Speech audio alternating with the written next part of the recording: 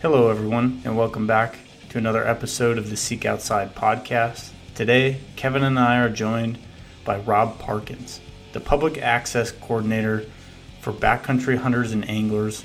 Rob is a former fly fishing guide and outfitter, an avid fly tyer, a Labrador owner, and a boomerang national champion.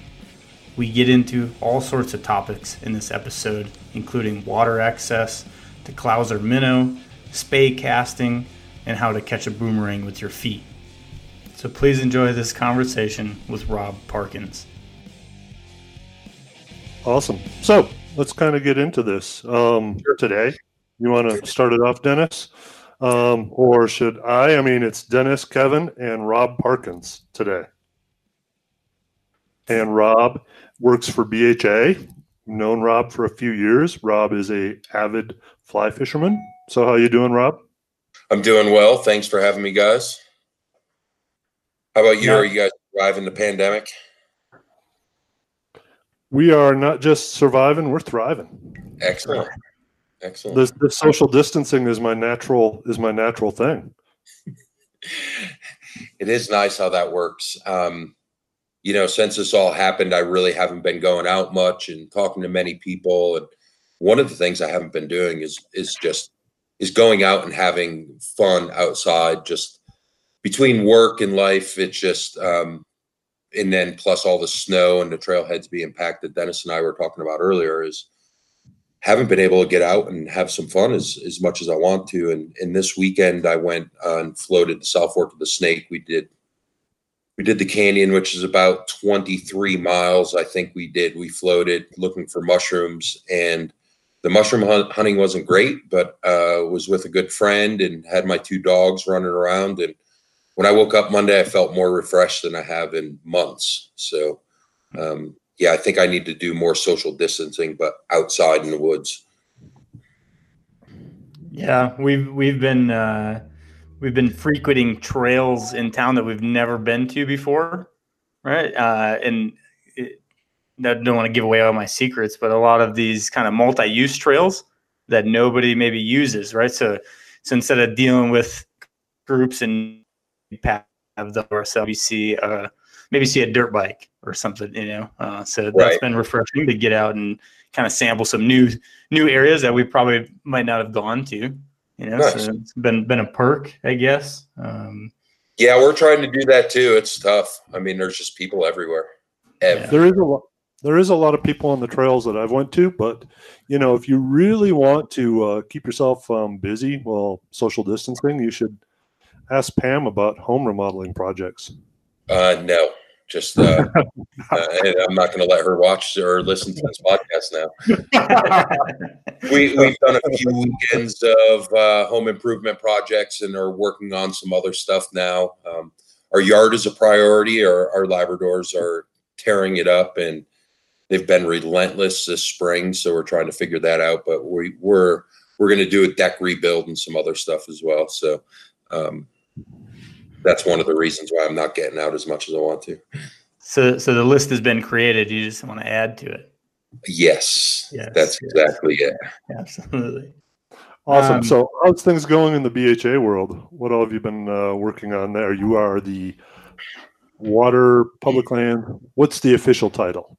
Well, when I started working for Backcountry Hunters and Anglers a little over 2 years ago, I was hired as the Public Waters Access Coordinator to work on water access issues around the country. And it's not to say that it isn't a lot of work, but there are other things that we can do that don't necessarily are just water, and we don't have anyone working on it specifically. So late last year, at the end of 2019, we changed my title to public access coordinator. So I'm going to start doing some terrestrial land access issues as well as they pop up. But right now, with the pandemic, things are a little slow as far as some of the things that we do as far as policy and getting together and doing some of the events we have. And that's just because of social distancing guidelines and just not being able to go anywhere.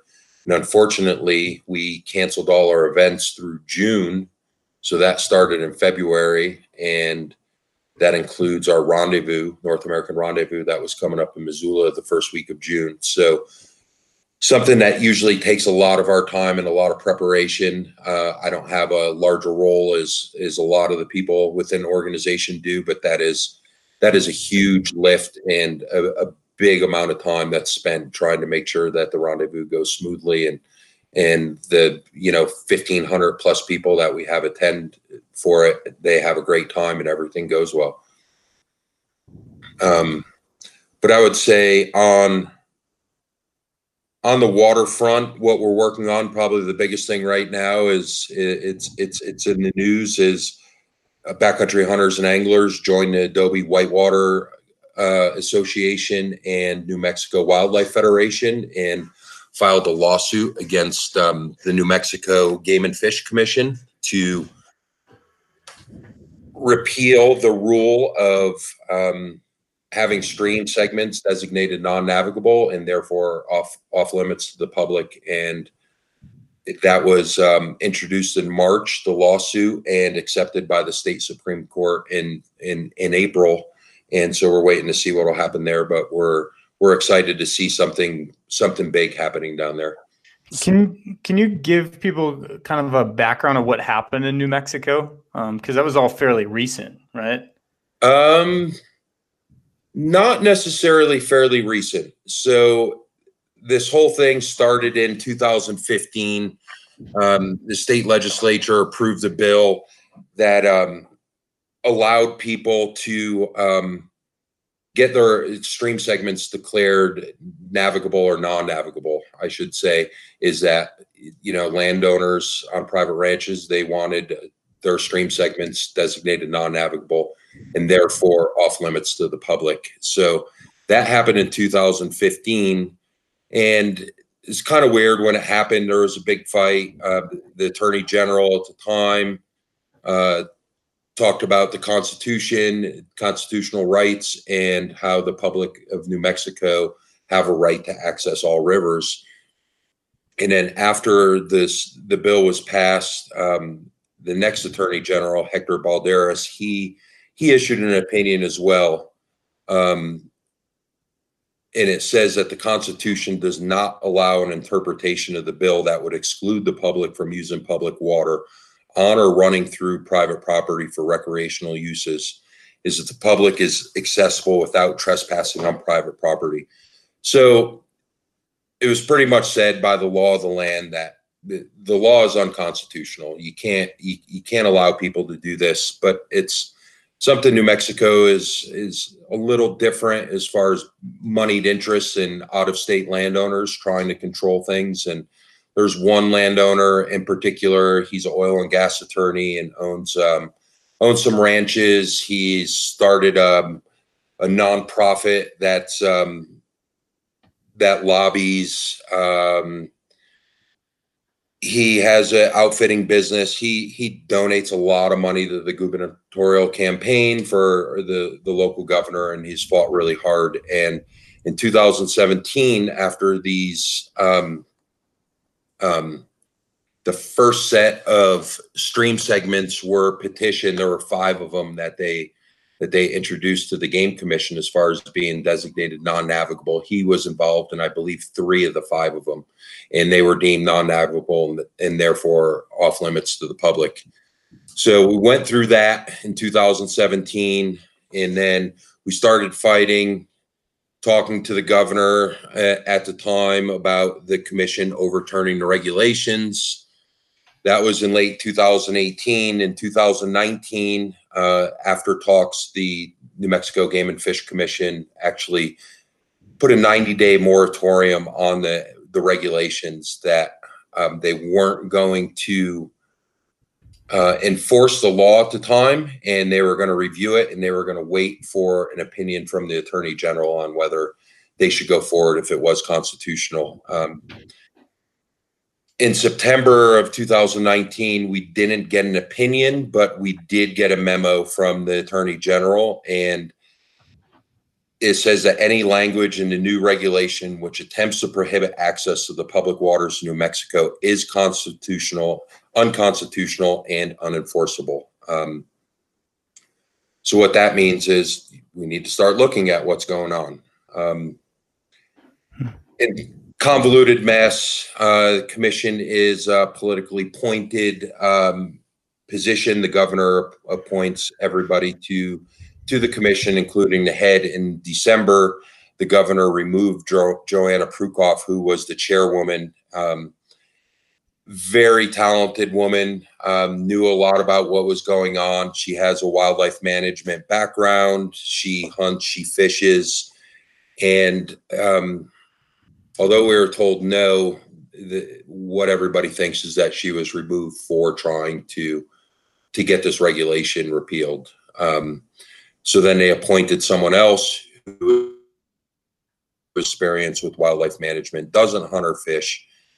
And it just got to the point where something needed to be done. It's kind of tough. I know that when I started with BHA in 2017 and talking to the board down there, everybody wanted a lawsuit right away. And it's not cheap. It's a lot of work. It's a lot of time, a lot of resources, and it's not necessarily always successful. If we look at the time and the work that the Utah Stream Access Coalition, everything that they did down there, they were successful, but they spent a lot of money, had a lot of industry support, kind of the opposite of what we were having down in New Mexico. So we kind of put that on the back burner until this lawsuit started. It came up where we were asked to participate along with Adobe Whitewater and the New Mexico Wildlife Federation. Got it. That's where we are now. So now, is there a certain, when they want to designate them non-navigable, is there a certain criteria, like it does have to be a smaller stream, or could you take something like the Gunnison going through someone's orchard and be like, I want this non-navigable? What they did is, if you were to look at all the 5 filings for them as they went back in at the time of New Mexico statehood, the rivers were not deemed navigable. So they went back to see if there was any commerce or trade on the river, something that would designate it under the federal law of being a navigable waterway. And they were able to show that to the letter of the law in that stream segment that it was not or I should say it is a non-navigable waterway. But that's different than the Constitution for New Mexico reads on how the public has access to any waterway. Right. That just means that no one's used it for commerce at any point. Yeah. Correct? Correct. In 1907, this is a good thing, the territorial legislature of New Mexico declared that all waters belong to the public and are subject to appropriation for beneficial use. And then in 1911, they adopted a state constitution that says every natural stream, perennial or torrential, within the state of New Mexico is hereby declared to belong to the public. And even if a stream is real small, it can still hold relatively nice fishing and be a fine, sight fishing little creek. I remember at BHA last year, the senator Hendrick from New Mexico, he was conversing with Giannis from Meat Eater, and they were talking about this little stream and this big trout that they found in it, right? But I mean, it was like the trout was almost the size of the width of the stream. So, and that happens. I mean, that's I don't know if it's a well hidden secret, but yeah, a lot of big fish come out of small rivers. I mean, if you were to go fishing somewhere on a small stream, you would be surprised, and especially in New Mexico. And part of that is because there are pieces of private land that are just refuges for fish and wildlife, in fish in general. And there's not a lot of cold water, perennial year water, cold water streams in New Mexico. That's one of the big arguments that we run up against, especially with the landowners, with the Outfitters and Guides Association down there, is that 70% of all the water in New Mexico is on public land. So why do we want to look and try to take that 30% from the landowner and allow people to trample on private property rights? Well, 70% of it, is it fishable water? Does it hold any fish, or is it cold enough to hold trout? And then, it makes a big difference as far as the water is. And we know that the West was, when it was founded, people gravitated towards water, whether it was for agriculture or if it was for raising cattle or whatever the case may be, is they needed water for transportation, for irrigation, to just survive. It's the lifeblood of the West. And they say that 30% that is on private land, that most of it already is only intermittent streams, where the only time they have water in them is when there's torrential downpours or from runoff, and that goes away. Well, if that's the case, we're only looking at a small percentage of water within the state that people are looking to access in the first place, and that they may hold trout or some kind of sport fish that people want to fish for.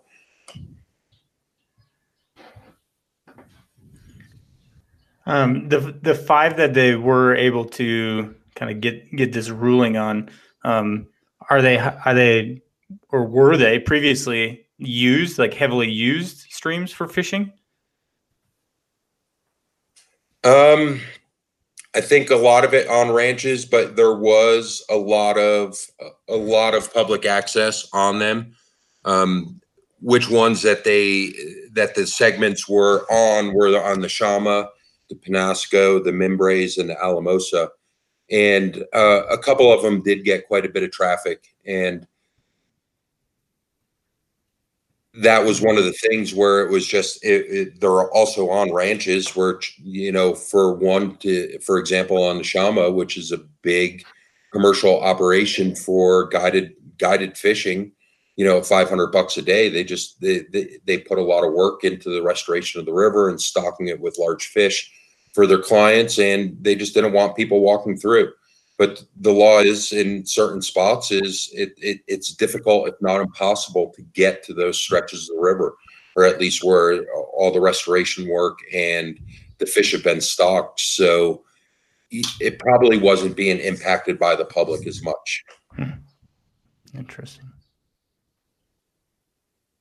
Just kind of tough. It's a lot of the landowners feel that the fishermen that are out there, the public at large, are not following the rules and are disrespecting private property rights. And I think that it's probably a small percentage of people, but obviously we know, just being in the outdoors, that it's that small percentage that don't have any respect for private property rights that ruin it for everybody.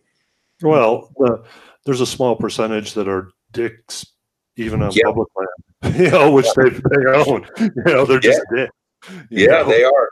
I mean, we heard some funny stories about, people, as it says, the law in New Mexico is as long as you could get to the stream without crossing private property, that you could use them. That we've heard people talk about, if an angler come up from the stream and ask to use their bathroom, or leaving litter and having parties or starting a bonfire right there. Just use common sense. Yeah, and don't be a dick. like hiking up. By the way, so water laws in the West are super complex anyway. From a state to state to state to state issue, right? It is, and it's very important if you are an angler or someone that uses water for canoeing or for hunting or for whatever you're going to use it for, that if you're going to go to another state, make sure you know the law, because the laws are vastly different from state to state. Now, you brought up canoeing. Do you have any plans to do another Boundary Waters trip anytime soon? Man, I'd love to.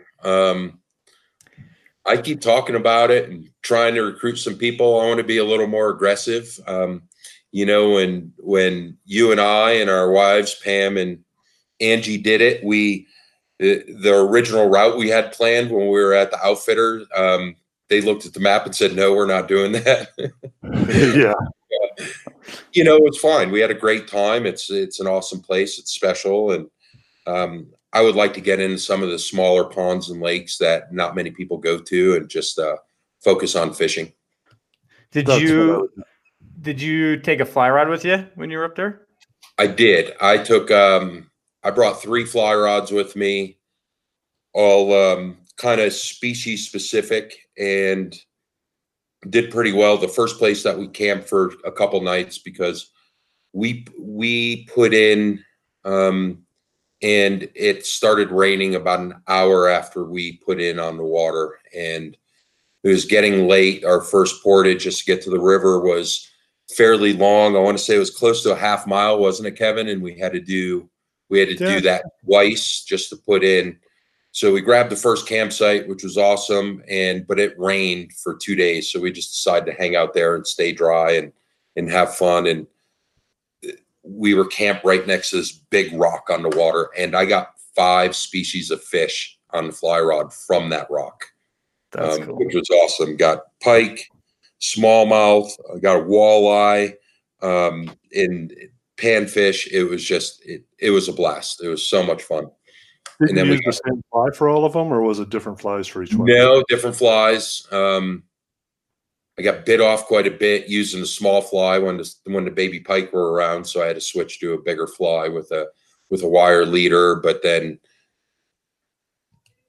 I got the walleye on a black leech on an intermediate line, that was the plan. It was, I'm going to use an intermediate line and in small leech patterns, and that's how I'm going to get walleye, and it worked. And then everything else was on the Clouser minnow, which if you don't fly fish, the Clouser minnow is probably the #1 fly to especially catch warm water species, but also for cold water species. Lefty Cray said that he caught over 115 species of fish on that one fly. So it works for everything, and it definitely worked in the boundary waters. What about smallmouth? Smallmouth, that's that was the Clouser minnow. That's when I specifically target smallmouth, I will not use any other fly except for a Clouser. That's good. Really? Will not do it. Someone played amateur biologist at our local reservoir and decided to take and put a bunch of smallmouth in there. And so now we have catch as many as you want, as they're causing a lot of harm with the other species at the moment. So I got my fly rod out yesterday, but I still got kind of commandeered into moving things that are going in and out of the house around in the evening, so I didn't get a chance to go out. But one of these nights I have to go down there and start really just trying to become a good smallmouth fly fisherman.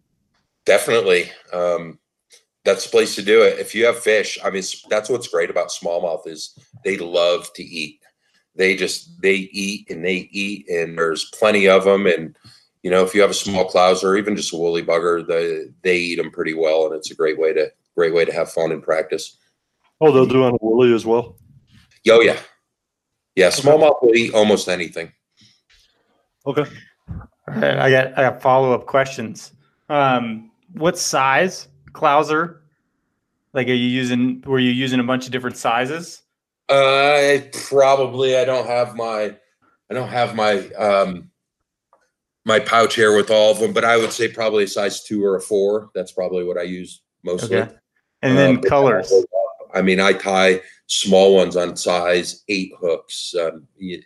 One I use for trout is a baby rainbow pattern, and it's probably 2 to 2.5 inches long, and it's just some white, olive, and pink bucktail, and you know, then I go bigger. But I would say probably 2s and 4s are the most commonly used.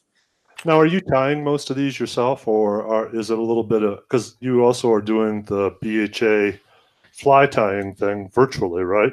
Yes, yeah, we kicked that off last week, Friday night ties, and went pretty well. But I only fish flies that I tie. Started that. I started fly tying 20-something years ago, but it's in the last few years I've decided that I'm just gonna fish flies that I tie. Wire leader. Talk to me about that. What do you want to know? Just like What kind are you using, or like, what does that look like? So I use the Rio Products tieable wire. Okay.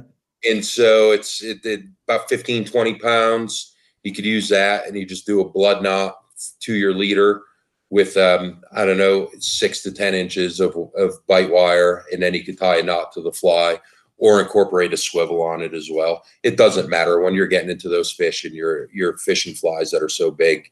Yeah. They're going to eat it. They're not looking at that wire. Sure. Yeah, I was just wondering if you were tying them on, like using that tieable stuff. Yeah. Orvis makes these bite leaders that is it's a stiffer wire, and I think it's 8 or 10 inches, and it has a twist on each end. So you unravel it and put your fly on it and do it that way. And those work really well also. Okay. But there's plenty of different ones, but the tieable wire is nice. So I mean, you were talking about Rio Products, and I looked you up on Rio Products, and I did not know you could catch a boomerang with your feet. Yes, I can. That's a trick that Kevin Farron, who is the Montana BHA coordinator, taught me. Nice. I'll have to see that. No, that's something from a long time ago. Thanks for bringing it up. But long time ago, 30 plus years ago, that I got into an interesting sport of boomerang throwing, and was fortunate enough to be good on it, and traveled the world on the U.S. team. I was on the world championship team. I've been a Guinness Book of World Record holder, national champion individually. So it's interesting. That's what happens when you don't have friends. Really? You have to take up sports that you don't have to throw it to someone. It comes back to you. It's the same reason I have Labradors, because I could throw something out and they'll bring it back. So okay, this whole thing's kind of aligning. You just made the key statement of not friends, sitting in your place, tying flies all winter, balloon fly fisherman, throwing the boomerang so you can catch exactly it. Catching, playing catch. Dottie, how Pee-wee Herman, Dottie, I'm a loner. I'm a rebel. How do you win a national championship for boomerang? Are we really going to get this far off? Yeah, I'm just curious now. Yeah, I didn't even know it was a thing. So there's start off a boomerang to be competitive has to go out at least 20 meters and come back for it to be for most events. And there's a couple events that require distance as well. But in boomerang throwing, there are 7 different events, at least when I was competing. I believe that some of the events and some of the rules have changed, but back then there was and I should also say is that in every event, you also had to catch the boomerang except for accuracy. In accuracy, there's a circle on the ground, a bullseye, that's 2 meters, and that's 10 points. And then after that, they spread out another 2 meters, and the points go down 8, 6, 4, 2, then 0. So with accuracy, you throw your boomerang 20 meters, comes back, and wherever it lands is how many points you get. Then there's Australian round, which is a combination of accuracy, distance, and catching. So you get points based on how far out it goes. And there's spotters on lines at 20, 30, 40, and 50 meters. And so you get points based on how far it goes. And then you get points for catching it and where you caught it. Another one was maximum time aloft, where you throw it. And at the time when I started, it was unlimited, where there wasn't a circle on the field. There's a 100-meter circle. When we first started, it was you threw the boomerang up in the air, and when you caught it is the time you had. And really crazy technology that went into this, and the way they work, and the way thermals work. And the world record was over 14 minutes in the air before it came down. Whoa! And then you caught it, or someone did. And then they caught it. Yeah, the person who did that. It's absolutely incredible to see these things. They just sit there, and they'll catch a thermal, and they'll sit there, and you'll watch them rise. And there's been plenty of them that just disappeared. And so the problem with that is you have a tournament, you have an event. If everybody starts doing this, if the weather's favorable, you could spend all day doing this. And so they made it so it has to be within a 100-meter circle.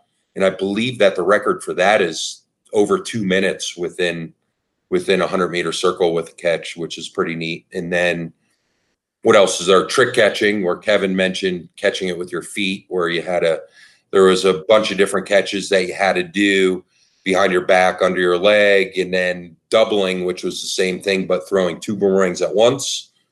And then the last 2 events were called fast catch and endurance. Fast catch is where you threw and caught the boomerang 5 times, and you see how long it took you. It's pretty incredible to watch. Like I said, has to go out 20 meters. I set the world record in that event 4 times. In my lowest round that I did in a tournament for a world record was just over 16 seconds. Do you have any video of this? So you have to think about that. 16 seconds, I threw and caught something that went out 25 meters 5 times. And then, what's that? You're blowing my mind. I didn't even know this was a thing. And the cool thing is the record now is in the sub 15-second range. It's pretty crazy. And then endurance is the last event, and that's where you do the same thing, but you do it for 5 minutes in total, and you get your total amount of catches. And I had the record with that with 75, I think it's now, which is crazy that it hasn't gone up. All the other records have been beaten pretty soundly throughout this as technology gets better, as people get better. And the record for endurance has only gone up, I believe, a couple catches, which is kind of weird. Wow. But yeah, that completely different lifetime ago. But it is kind of neat. It's something that I did, and everybody at work breaks my balls about it, because this year in Boise in 2019, the United States Boomerang Association had their nationals over in Boise, and it was in August, where I had an early season mule deer hunt over there. So I actually cut that short to go over and visit some friends that I haven't seen in a really long time. And Josh Coons made sure that he told everybody about it. And so when we had our week-long team meeting up in Missoula, it was just relentless jokes from everybody there. So thanks for bringing it up. You're welcome. Now I got a more serious question. Sure. Does boomerang throwing translate into casting a fly at all? Does it? No, it does not. I would say the only thing is, and this is everything in life. I was actually explaining this to Pam about training dogs this morning. Is, everything you do needs to be repeatable. If you're going to be good at something, you need to be able to repeat what you did to get favorable results. And, if you're throwing a boomerang, it's like throwing a baseball or casting a fly rod or shooting a bow. If you aren't doing the same thing over and over again, you're never going to be good at it. Correct. So that segue is pretty good. Looks like you got a new pup. I don't. I have my 2 boys here, Holt, which is going to turn 2 at the end of this month. And then I have Gifford, who will turn a year on the 12th of May.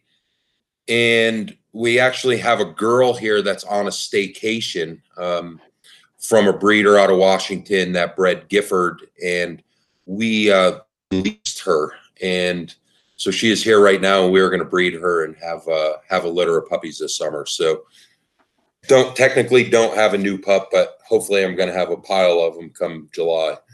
Okay. What were their names again? Holt and Gifford. What happened to the one that went in York? York is who I brought on the Boundary Waters. Awesome dog. He had some health issues, and we had to put him down last August.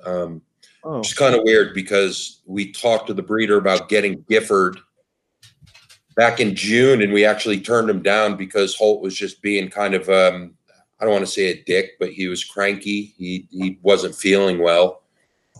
And we told her we weren't going to take the puppy because of that. We just didn't want to bring a new puppy into the house. And we went to a show out in Washington,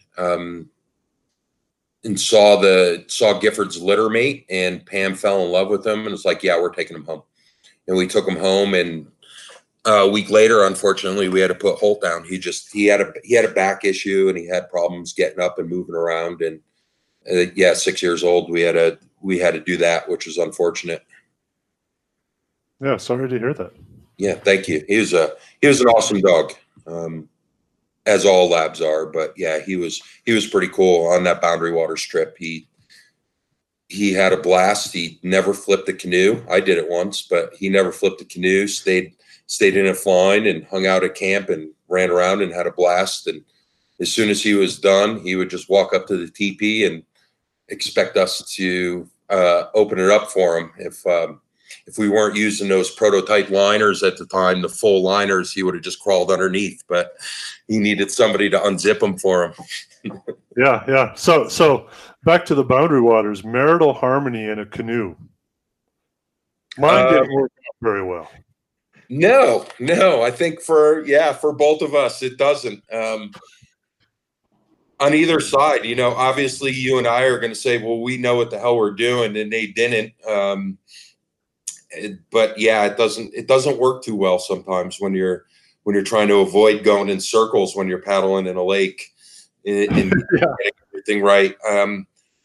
I do have to say, as I came back from the Boundary Waters, saying that we all did a great job. We all had different skills that we did everything, while we were in camp, whether it was cooking or gathering firewood or Angie keeping the wood dry the whole time, is that we all did different things. That was good, and may have been frustrated with our spouse, but for the most part, I think we got along pretty well. And didn't kill each other. Yeah, it was a fun trip, but I know a couple times, like when it was raining on a lake, Angie was frustrated at my canoeing skills. And a couple times in that little creek we came into, I kind of ran into the brush on the side, and she wasn't a big fan of that either. No, and they never are.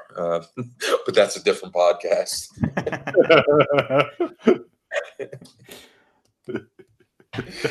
What about you, Dennis? You got some stories? Yeah, I mean, So Boundary Waters is kind of I grew up in northern Wisconsin. Oh, nice. Yeah, and my wife and I, we had hung out for a little bit, but pretty much our first date, I guess, or like extended date, we did a week in the Boundary Waters together. Within the first month or so of hanging out. So we survived, and that was almost 8 years ago now, I think, or something. But that was early on. That doesn't count. That doesn't count? No? Honeymoon period still? 20-year anniversary. Nice that you actually did that. My wife will tell you a story, is that we met online, and we were supposed to go on our first date on a Sunday, and I called her on Thursday and said, you know what, I'm not going to be able to make it. I'm going fishing. And she was like, okay, fine. And then I think it was like Friday evening, I looked at the weather, and the weather was just shit. It was going to be nasty on the weekend. So I called her up and I said, yeah, I'll go. I'll see you. And she told me after that, if I didn't show up that day, she never would have talked to me again. So that was a microcosm of the relationship to come. Pretty much, a line in the sand. She knew what priorities came first. Mm-hmm. It hasn't always worked that way since then. The Boundary Waters is a cool spot. We should talk. Maybe we can get another trip going. I'd love to. I'd love to go up there and do more fishing, explore more. The other thing that intrigues me is seeing some of the pictures of whitetail that are up there, and maybe doing it in the fall where you could fish and then hunt for birds and for whitetail. But I think that may be a little bit harder trip to put together. But just to go and fish, I think that when we went, it was a great time. We went the week before Memorial Day, so bugs weren't that bad. Weather was not necessarily favorable, although we had some good days, but the fishing was good. Fish up in the shallows, and number one, there were no bugs. I mean, I hear the horror stories of how bad boundary waters can be, and I don't want to be there at that time. Yeah, It yeah. was No, starting to get buggy when we left. What's that? It was starting to get buggy when we left. Yeah. I mean, there were times where we had to wear head nets, but people were like, Yeah. these bugs aren't bad. Yeah. So I can't imagine going there in June or July. July, yeah. Yeah. They pick you up and right away, man. Doesn't sound like fun. Yeah, that's pretty. Maybe you could harness them as energy to pull the canoe. Probably. Like a big net with the swarm, and if you get the swarm to all go in one direction. So Yeah, or what we need to do is find those new super wasps that I guess are flying around the Northwest that Oh, are yeah. destroying bees that are looks like they're an inch or two long. Yeah, what are they? Yeah, they're a killer wasp, or what do they call them? I don't know. They look pretty frightening. I don't want to be around them. Yeah, they do look very frightening.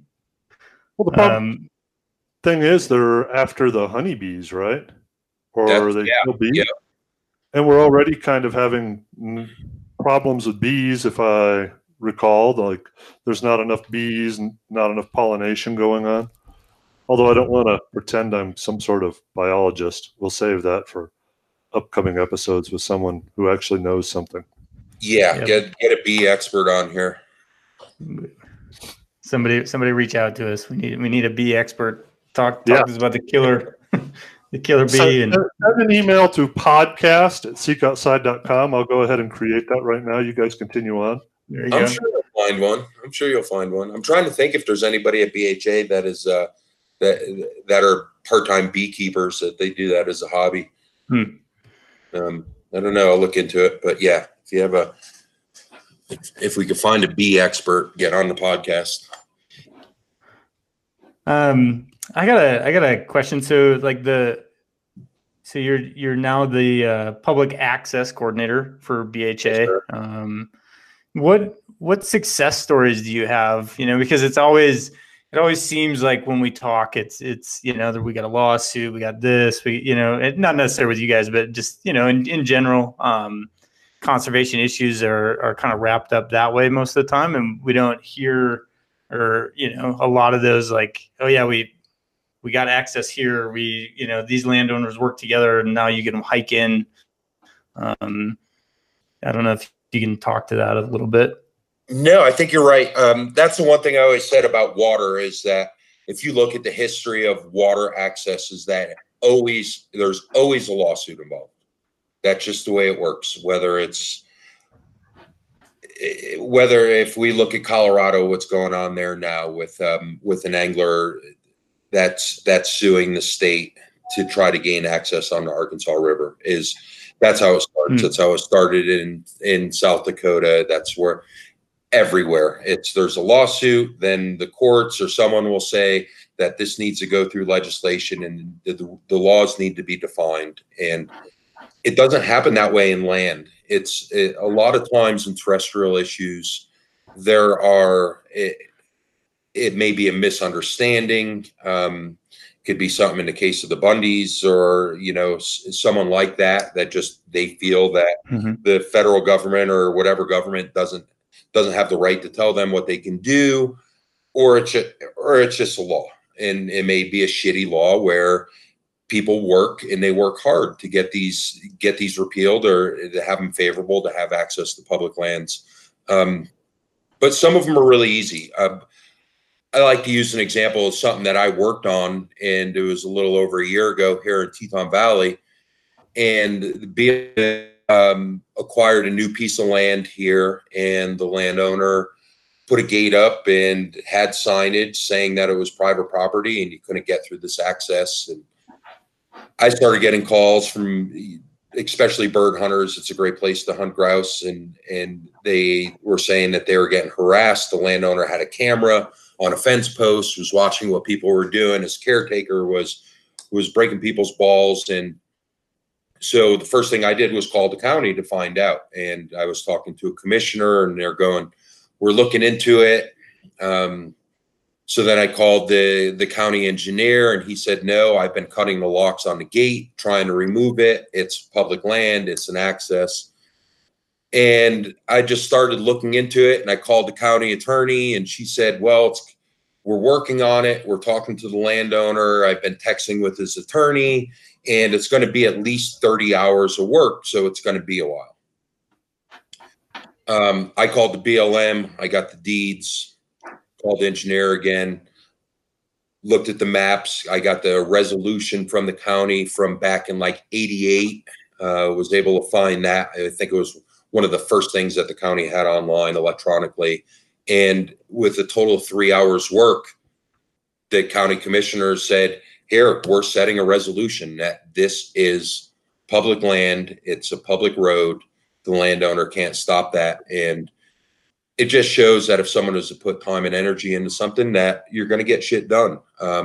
Since then, the landowner is working with the BLM and working with the county, and him and another landowner are going to build a parking lot, and they're going to improve the area a little bit for people to get in there without messing with his public land or private land. So I think that there's a lot of success stories, small like that don't get noticed. I think we'll start to see more with the Mapland Act that the Interior is doing for the Forest Service and the BLM, where it allows the public to identify places that should be public or are blocked in the first place. And obviously we have tons of landlocked BLM.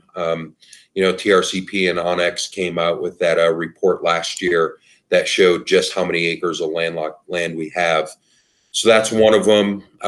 Onyx has a really cool program that they just launched a pilot that we're going to help them work with, where it is going to allow Onyx Maps users to mark and report places that they feel there can be better access, whether it is through an illegal gating or posting, whether it could be a piece of land that's for sale that's next to a landlocked piece of BLM for Forest Service property. So then maybe it could be used with LWCF funds in the future to open up more access.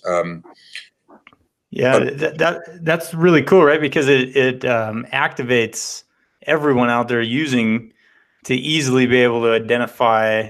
I don't know, you put down a waypoint, right? You're like, this spot right here, man, and here's a phone number that I saw on the tree. Right, and it could work really well. We're optimistic for it. We're going to push it when they do launch. Like I said, they did the soft launch. It obviously started during the pandemic, so they weren't getting as much response as they wanted. A lot of them were already things that people are aware of. It wasn't anything. It wasn't something that they found. Sure. There was one report that the guy just wanted to hunt deer on his neighbor's property because that's where they hung out. He's like, you should buy this 40 over here, right? And I hope I don't get those emails. I don't know how I'm going to answer them. But the other thing is, people I think are afraid is, why are they going to give an access point? What are they necessarily going to give a waypoint somewhere where they may be hunting? Sure. Yeah. And where does that information go? Mm-hmm. So I think that there may be a little bit of concern there, but I think that we're getting these tools that are really cool, that we can hopefully identify more places that land can be opened up, that there's a problem. We see a lot of people doing work. Take Brad Brooks for an example, and his brother Brian Brooks. Brad runs Our Galley Outdoors, and Brian is with the Idaho Wildlife Federation. But when there started being these land closures, road closures over in western Idaho, Brad took a really deep dive into what was going on with the laws, and they got people noticing what was going on there, and they're working on it. And it's the same two billionaire brothers who own a bunch of land over there that they were fighting. But it shows that if you have people dedicated to this, we get it done. It's a lot of times with terrestrial issues it's not as hard as people think. It's common sense. It's coming to an agreement, not losing your head or cutting the locks off of gates. It's going to the right authorities and trying to get this figured out. Yeah, and maybe even just talking to each other, right? Yeah, like having those conversations. Yeah, it's a good start. Engage dialogue. We know people don't do anymore. But yeah, if we were to do more of that, I think that there would be a lot more agreements and better access. No, I think we should share memes over social and call that all dialogue has to be done with a meme over social. We're there, Kevin. We are there. It gets pretty hard to read all the social media and wade through it. And I'm glad I can't say that I have a level head a lot of the times, but I take a lot of the social media with a grain of salt and kind of laugh it off. And even though they're my friends, I know that they may have different feelings about certain things, but whatever. I was just arguing with someone who's a BHA member over in Boise, and we were arguing about some political thing. And he's like, well, if you have a problem with it, if you could call me. And I said, if I call you, I'm not going to talk about politics. I'm going to talk about what tags you applied for or where we're going to go fishing. And, he texted me and goes, that's awesome. And I just caught my first trout on the fly rod. And that's the stories I want to hear. If I'm going to talk to somebody that from social media, that's what I want to talk about. Okay, so for smallies, back to the fly rod, should I take the 5-weight or the 8-weight? Take the 5-weight. Or should I go all the way down to the Tenkara rig? Don't get me started on Tenkara. The Tenkara memes are priceless. Oh boy, we met a purist here. I'm just going to create a meme right now and tag Rob Parkins in it. I really like reels. There's times they're convenient. And you could do the same thing. You could just put 12 feet of line outside of your fly rod and Tenkara fish. Just lock your reel so it can't move, right? Yeah. Same thing. Yeah, just hold on to the line. Same thing. But then I will have to admit that I fished a little creek in the Scapegoat with Hal Herring, and he had his fly rod. I had my Tenkara rod. And I was a little jealous of his ability to just reel all the line in, where I had to wrap it up every time we moved from one hole to another. So, and with your Tenkara rod, like 11 feet, and he was probably using like an 8-foot fly rod. So, he can maneuver better. And although I don't know, Hal knows the creek well, but I might have outfished him once he gave me his secret fly. Yep. And well, was it really the secret fly or was it the technique? It was a secret fly because I've usually with Tenkara, just like in high alpine lakes, just use that Tenkara fly. You know how, since you do a lot of fly stuff there, and I'm going to really sound like a novice here, right? So as you create the meme on social media, you know how their little wingy things are kind of reversed on Tenkara, so they give it a little action when you move it. And it's like a little nymph pattern, and that's what I was using, and I wasn't catching anything. And Hal was like, "Well, they usually seem to really favor this in this little creek," and so I put that on, and sure, man, trout just started hopping on the rod. Yeah, you don't need specific Tenkara flies, so I think it's a marketing ploy. If you look at what Yvon Chouinard does, and everybody knows he wrote a book on Tenkara fishing, and that's not all he does, but that's a lot of what he does. And it creates a simple way of fishing and a great way to teach kids as he does. But he fishes one fly. He ties a pheasant tail. That's all he fishes. He ties it in different sizes, and that's all he does. And that fly works for everything. I believe he said he's caught bonefish on it. He's got steelhead on it. Obviously, trout, all different kinds of things. And that's all. That's all he uses. For the most part, is a pheasant tail. That's not to say that he uses other things. And he's like a little kid when he fishes. It's kind of neat. I've been fortunate enough to fish with him before, and he makes it simple, but he just loves catching fish. Yeah, he seems that way. I mean, I don't know him. I saw him do the podcast with Hal a couple of years ago, right? I sat in on that, and he seemed to be a guy who just loves to go fish. So He does. That's what he does. He really is like a little kid. It's awesome to see, especially someone that is as influential as he is that he goes out and he does things on his own terms and has fun and really doesn't care what anybody else says. He does not give a shit. It's really cool to see. So why should you tie your own flies? It's not to save money. It's definitely not to save money. I mean, I show people, the vise that I tie on, I think sells for $800 now, and all the tools and materials. And I'm kind of a scissor junkie, so I have scissors that are $100 a piece, and there's probably like 5 of them sitting in my tying caddy right now. So it's not to save money. I think it's for creativity, to be able to get things that you potentially can't get commercially. There are a lot of phenomenal commercially tied flies, but I'm just able to tie some things that I just know you can't get, whether it's using a different material or just a different style of tying. And it's, I guess, maybe just like painting or building arrows or building bows or whatever somebody's going to do, or in your case, building tents. You could have definitely just gone out and bought a tent. It's not going to be as good as yours, but you have it. I think that fly tying is the same thing. And I live in Teton Valley, where we get about 600 inches of snow every winter, and there's nothing else to do. This Scrabble gets a little old. Yeah. Solitaire. Yeah. But no, I don't think that there's really a benefit to tying flies. I mean, it's not, I wouldn't tell somebody that was getting into fishing that, oh, you need to tie your own flies. Or you're going to starve. Yeah. You're better off just going to the store, buying a pocket full of flies, a little box, and going fishing.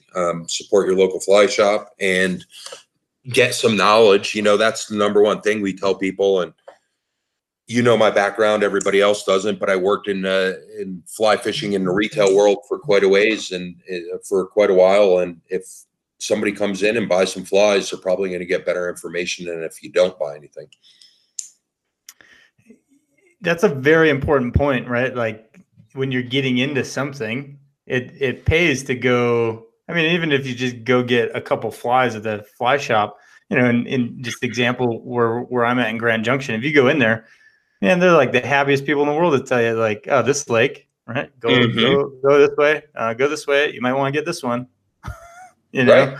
Yeah, and it just, that's invaluable information when you're starting out and you're just getting going. Well, that kind of the value of the local fly shop, right? And you and I had a little conversation maybe when we kind of talked about scheduling this podcast a few weeks ago. Mm-hmm. And you were talking about how the retail fly fishing business makers were really getting killed by this COVID stuff, right? Because while you can go online and buy a fly rod, it's much better if you go to the local fly shop, or it's highly recommended in a lot of cases.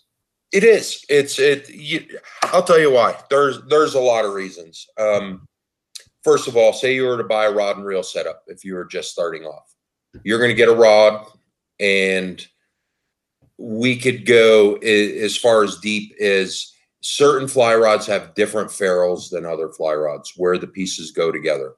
And I'll give you an example. A friend of mine just bought a Scott Radian fly rod, which has a spigot ferrule. It's different than most rods as far as their ferrule. And he called me up, and he was going to try to push those two pieces together. So graphite was touching graphite. Well, that's not the way these ferrules work.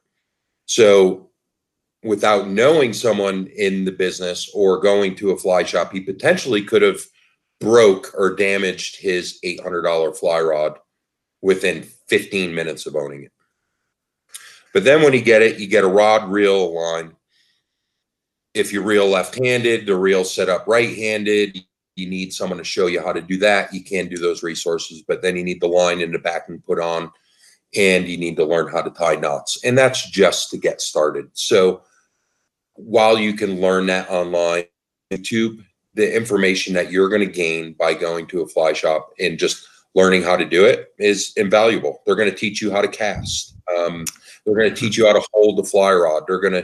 And then it gets down to the flies. Is why are you using this fly? What does it imitate? And here's a secret. The more time you spend in a fly shop talking to the employees there, the better relationship you're going to have. And you're probably going to get deals, the same deals that you would get online.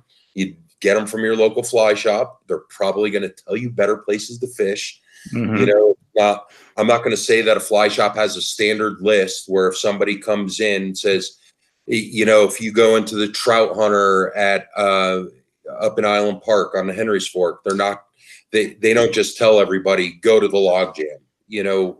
There's not a list of places to go, but they're probably going to say, hey man, this is going on here. There's green drakes are happening on the stretch of the river. Go check that out.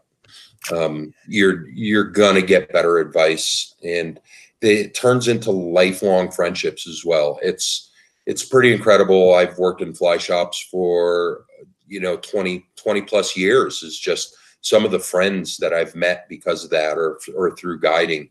And we talk, and it may just be once a year about a trip or about gear, but other ones I talk to almost on a daily basis.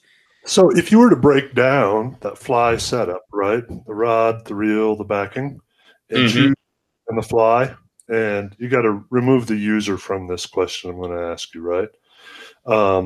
What is the most important part? Because it can get pricey. Say I'm a beginner wanting to get in. I come in and say I got $250 or $300 that I want to spend getting involved into the sport of fly fishing. Where is it best for me to put my money? The fly line. I figured you'd do that.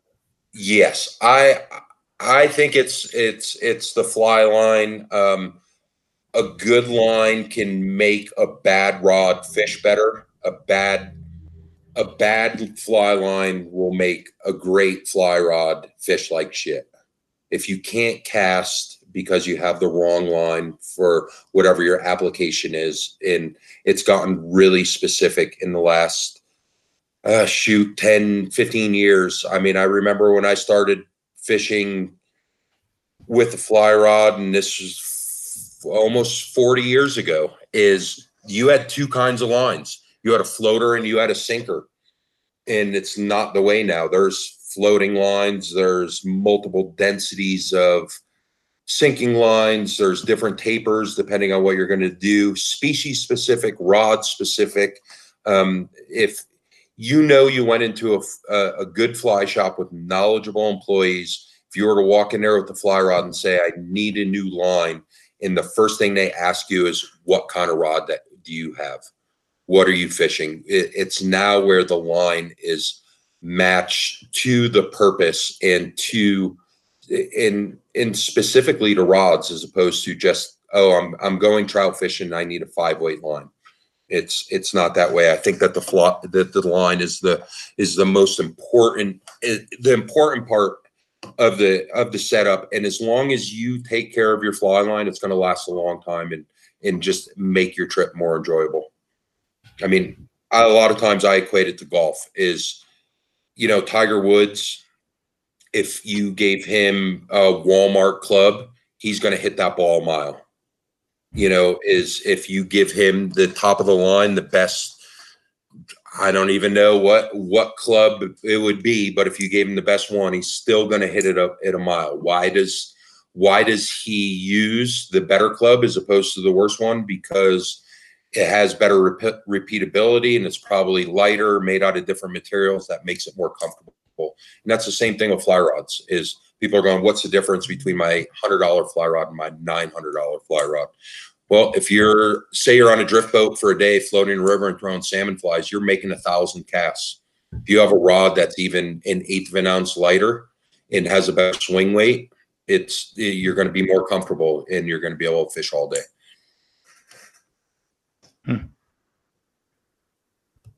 So you could catch fish. Like I said, we were talking about earlier, Yvonne, pheasant tail. He's caught everything on that fly, one pattern.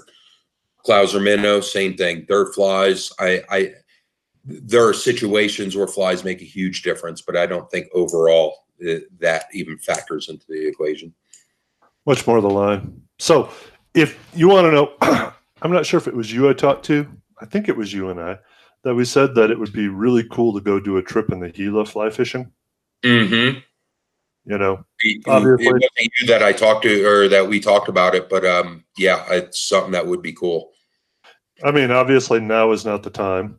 But you know, one of these days. What is so obviously Kevin, Dennis, you guys fish, you guys pack raft, you're camping everywhere. Where's your dream trips to go? Where if you had to pick a spot right now that I'm going to go that you would go fish, where would it be? Well, I'll go first. And something that you've done before.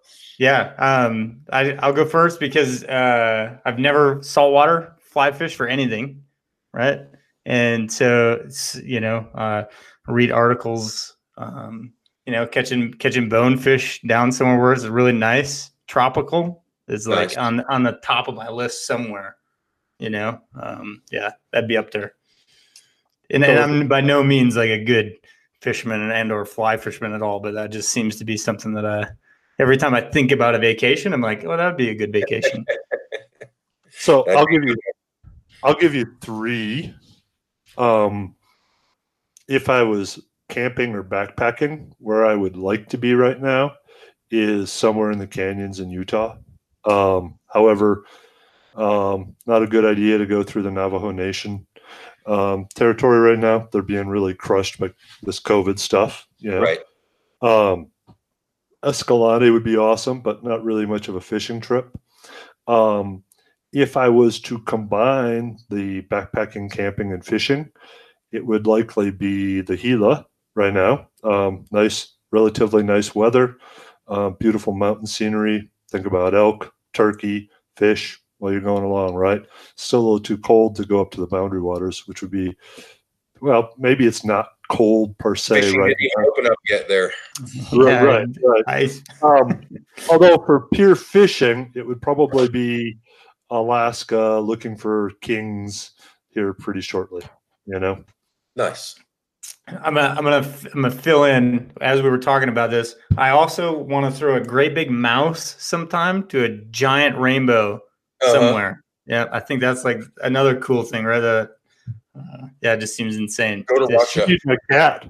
Go to Russia. Mouse every day.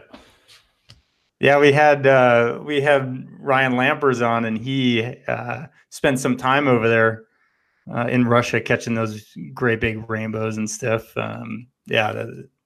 Interesting podcast for sure. And then that seems like a whole lot of fun. Yeah, most people think of Ryan as the hunter or the gardener or whatever, but he guided for 7 years up in Alaska and did a bunch of stuff over in Kamchatka, finding steelheads and stuff like that. So that would probably be my dream trip is Russia, Kamchatka for steelhead. The rainbows, and I have a friend, Will Blair, who runs a outstanding operation over in Kamchatka, fishing on several of the rivers over there, and he talks about it all the time. And looks going to throw mice. Definitely, he's the person to talk to. But there's steelhead that just looks phenomenal, and with the North American fishery and the shitter, it would be nice to be able to go somewhere right now and get consistently or somewhat consistently, at least know you're fishing. Yeah. Quick question, because I'm again novice, don't know what's going on. Steelhead, to me, when I think of someone fishing steelhead, they're like wrapping up a bunch of line, they're laying it down in front of them, and then they're hucking it out there. Tell me about that. So you're talking about two-handed fishing? Yeah, for sure. Bait casting. So it makes your life easier. Okay. it's just more efficient. If you are a good spey caster, and I am far from being a good spey caster, is that you could cast 100 plus feet, 150 feet of line with no backcast. You're essentially using a roll cast, and it just makes it much easier. And when you're fishing for steelhead, it's a swing. You're covering water. You're making a cast. You're casting across or wherever you are, quartering down, letting it swing. You're taking a step or two downriver and doing it again, and it's repeatable. It's a great thing that you talk about repeatability when we were talking about it before of doing something is you just get in a flow, and that's what you do, and that's what you're waiting for that tug.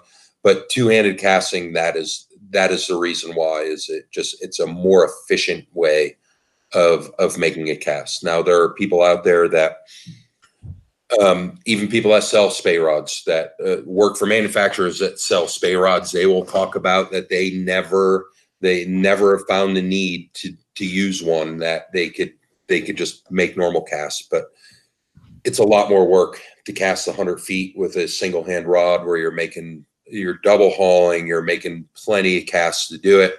And then you have to worry about your back casts. A lot of rivers you're fishing for steelhead, you can't wade out deep. The fish are in shallow in the first place, but you just can't make a back cast to be able to get fish to them appropriately. And it's pretty to watch. Yeah, that image is in my head, right? Like it looks really cool.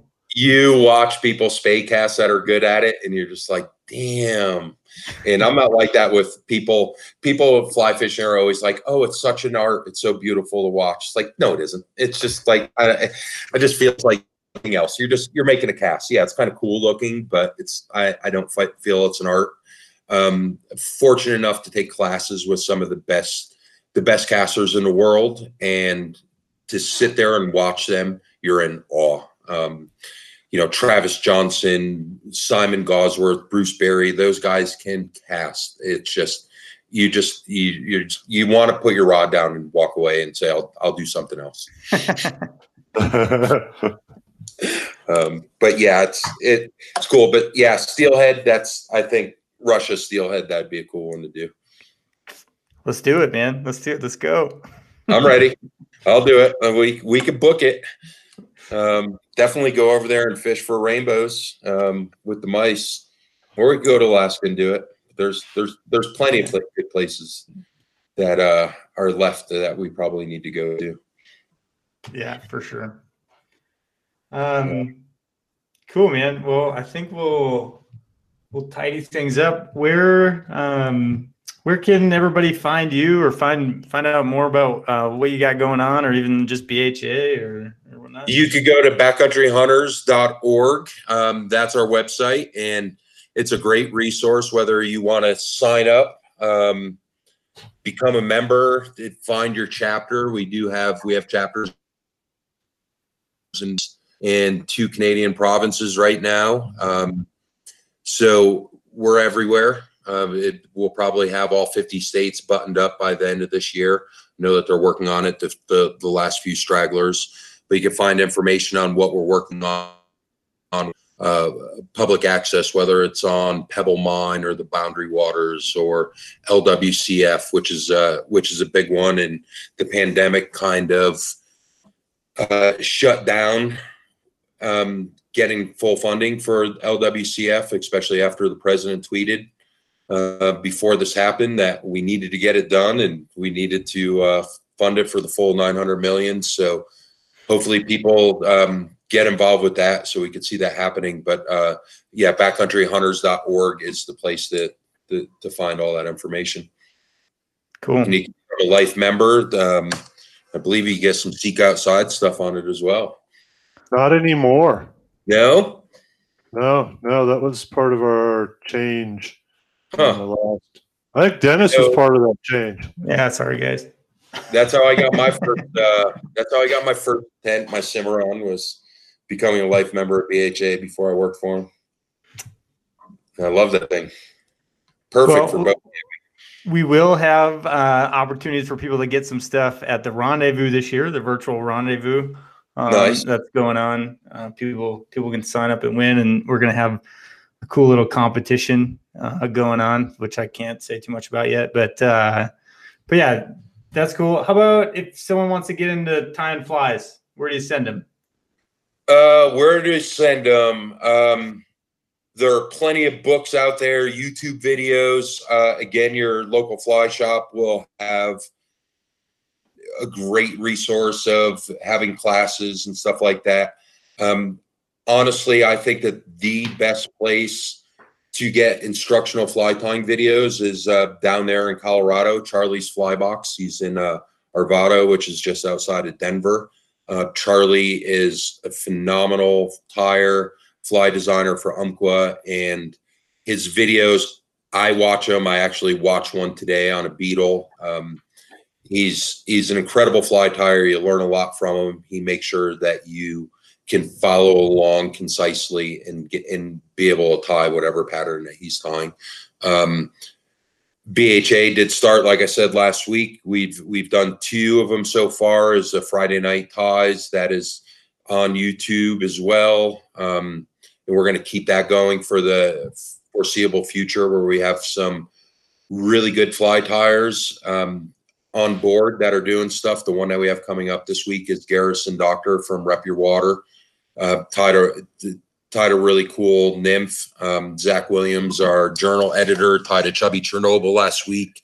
And then we're going to see some cool things. We're going to see Josh Mills uses the vertebrae of a fish to tie a fly. Going to be doing that video, which will be cool. But YouTube is a great place to find resources on how to learn to tie, and just start simple. And as your abilities get better, go from there. Cool, man. Awesome. Oh, by the way, I added the podcast at Seek Outside email. So if you have questions, comments, you want to harass Dennis, me, tell us we suck, that's the place to go. Tell us we're great. You do honeybees. No, you guys don't suck. You're doing a great job. I think that this is it's a fun way to get things out there and talk to different people. And what we see in a lot of these outdoor podcasts, which is, it's not disparaging, but it seems to be the same people just going from it's a podcaster interviewing a podcaster and going around in circles. And I think it's neat when we're seeing these outdoor companies come up with ones that it offers a different perspective. And to have 3 parts with Hal, that's always awesome. That conversation was all over. Yes, it is. I did a podcast with Hal a while back, and we have still not ran it, and I don't know why. We drank a lot of whiskey during the podcast, but it was the same way. It went all over the place, but it never aired. And I probably should ask Katie McCallum the reason why that hasn't gone on. Heather from Heather's Choice and I did a podcast with Abe Henderson from Alaska Do It Yourself at the Boise Rondi a couple of years ago. And I think it started about 9 at night, and I think we left around 2:30 in the morning. Wow. And we drank way too much. That one's never aired, and I'm totally fine with it. Although maybe you should get Abe on for a drinking podcast sometime. Yeah. Abe seems like a heck of a mountain hunter, but from what Heather said, that they like to drink at their Heather's Choice meetings too. Good. Yeah, I mean, these things are all about having fun. I love doing it. I would really like to see. I'd like to do more. I keep on kicking around the idea of starting a podcast, and then some people will tell me, "Well, everyone's doing them," and then you get into work. I'm a procrastinator a lot of times, so once I have them, then I'd have to edit them and get them out there, and I don't know how that would work. Yeah, well, we don't know what we're doing either, so we can help you. We can do it together. Awesome. Yeah, we put ours off for like a year. We had the equipment around, and we talked about it, and then this COVID thing, and Dennis and I, well, what can we do that's productive? Hey, we can start that podcast. Yeah. And they're fun. I mean, it's a good way to bullshit, and hopefully people learn things. And it's a great way to go about it. So, and as you know, we both, I don't know about Dennis, but I know that you get in the car and drive quite a ways. So you're always looking for content to listen to. I'm the same way. Yep. Cool, man. Well, I appreciate you taking the time coming on, and hopefully we get to talk again soon, and maybe even go fishing sometime.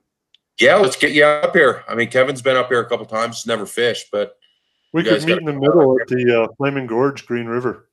We can do that. Or come up here. I'm getting ready to start floating religiously for mushrooms, and all our fishing is going to get really good. So, it's time. Well, I could definitely come up there because I've never really fished up there. So there you go. Road trip. Let's do it. Do a second podcast in camp. Yeah, in camp podcast and a TP. Yeah. Awesome. All right, man. Thanks, Rob. Dude. Yeah, thanks, Rob. Good talking to you. Stay safe. You too, man. Take care. Hey, everyone. Real quick before you go, I just wanted to say thanks for listening. And if you've been enjoying what you're hearing, please leave us a review wherever you find your podcast. Thank you.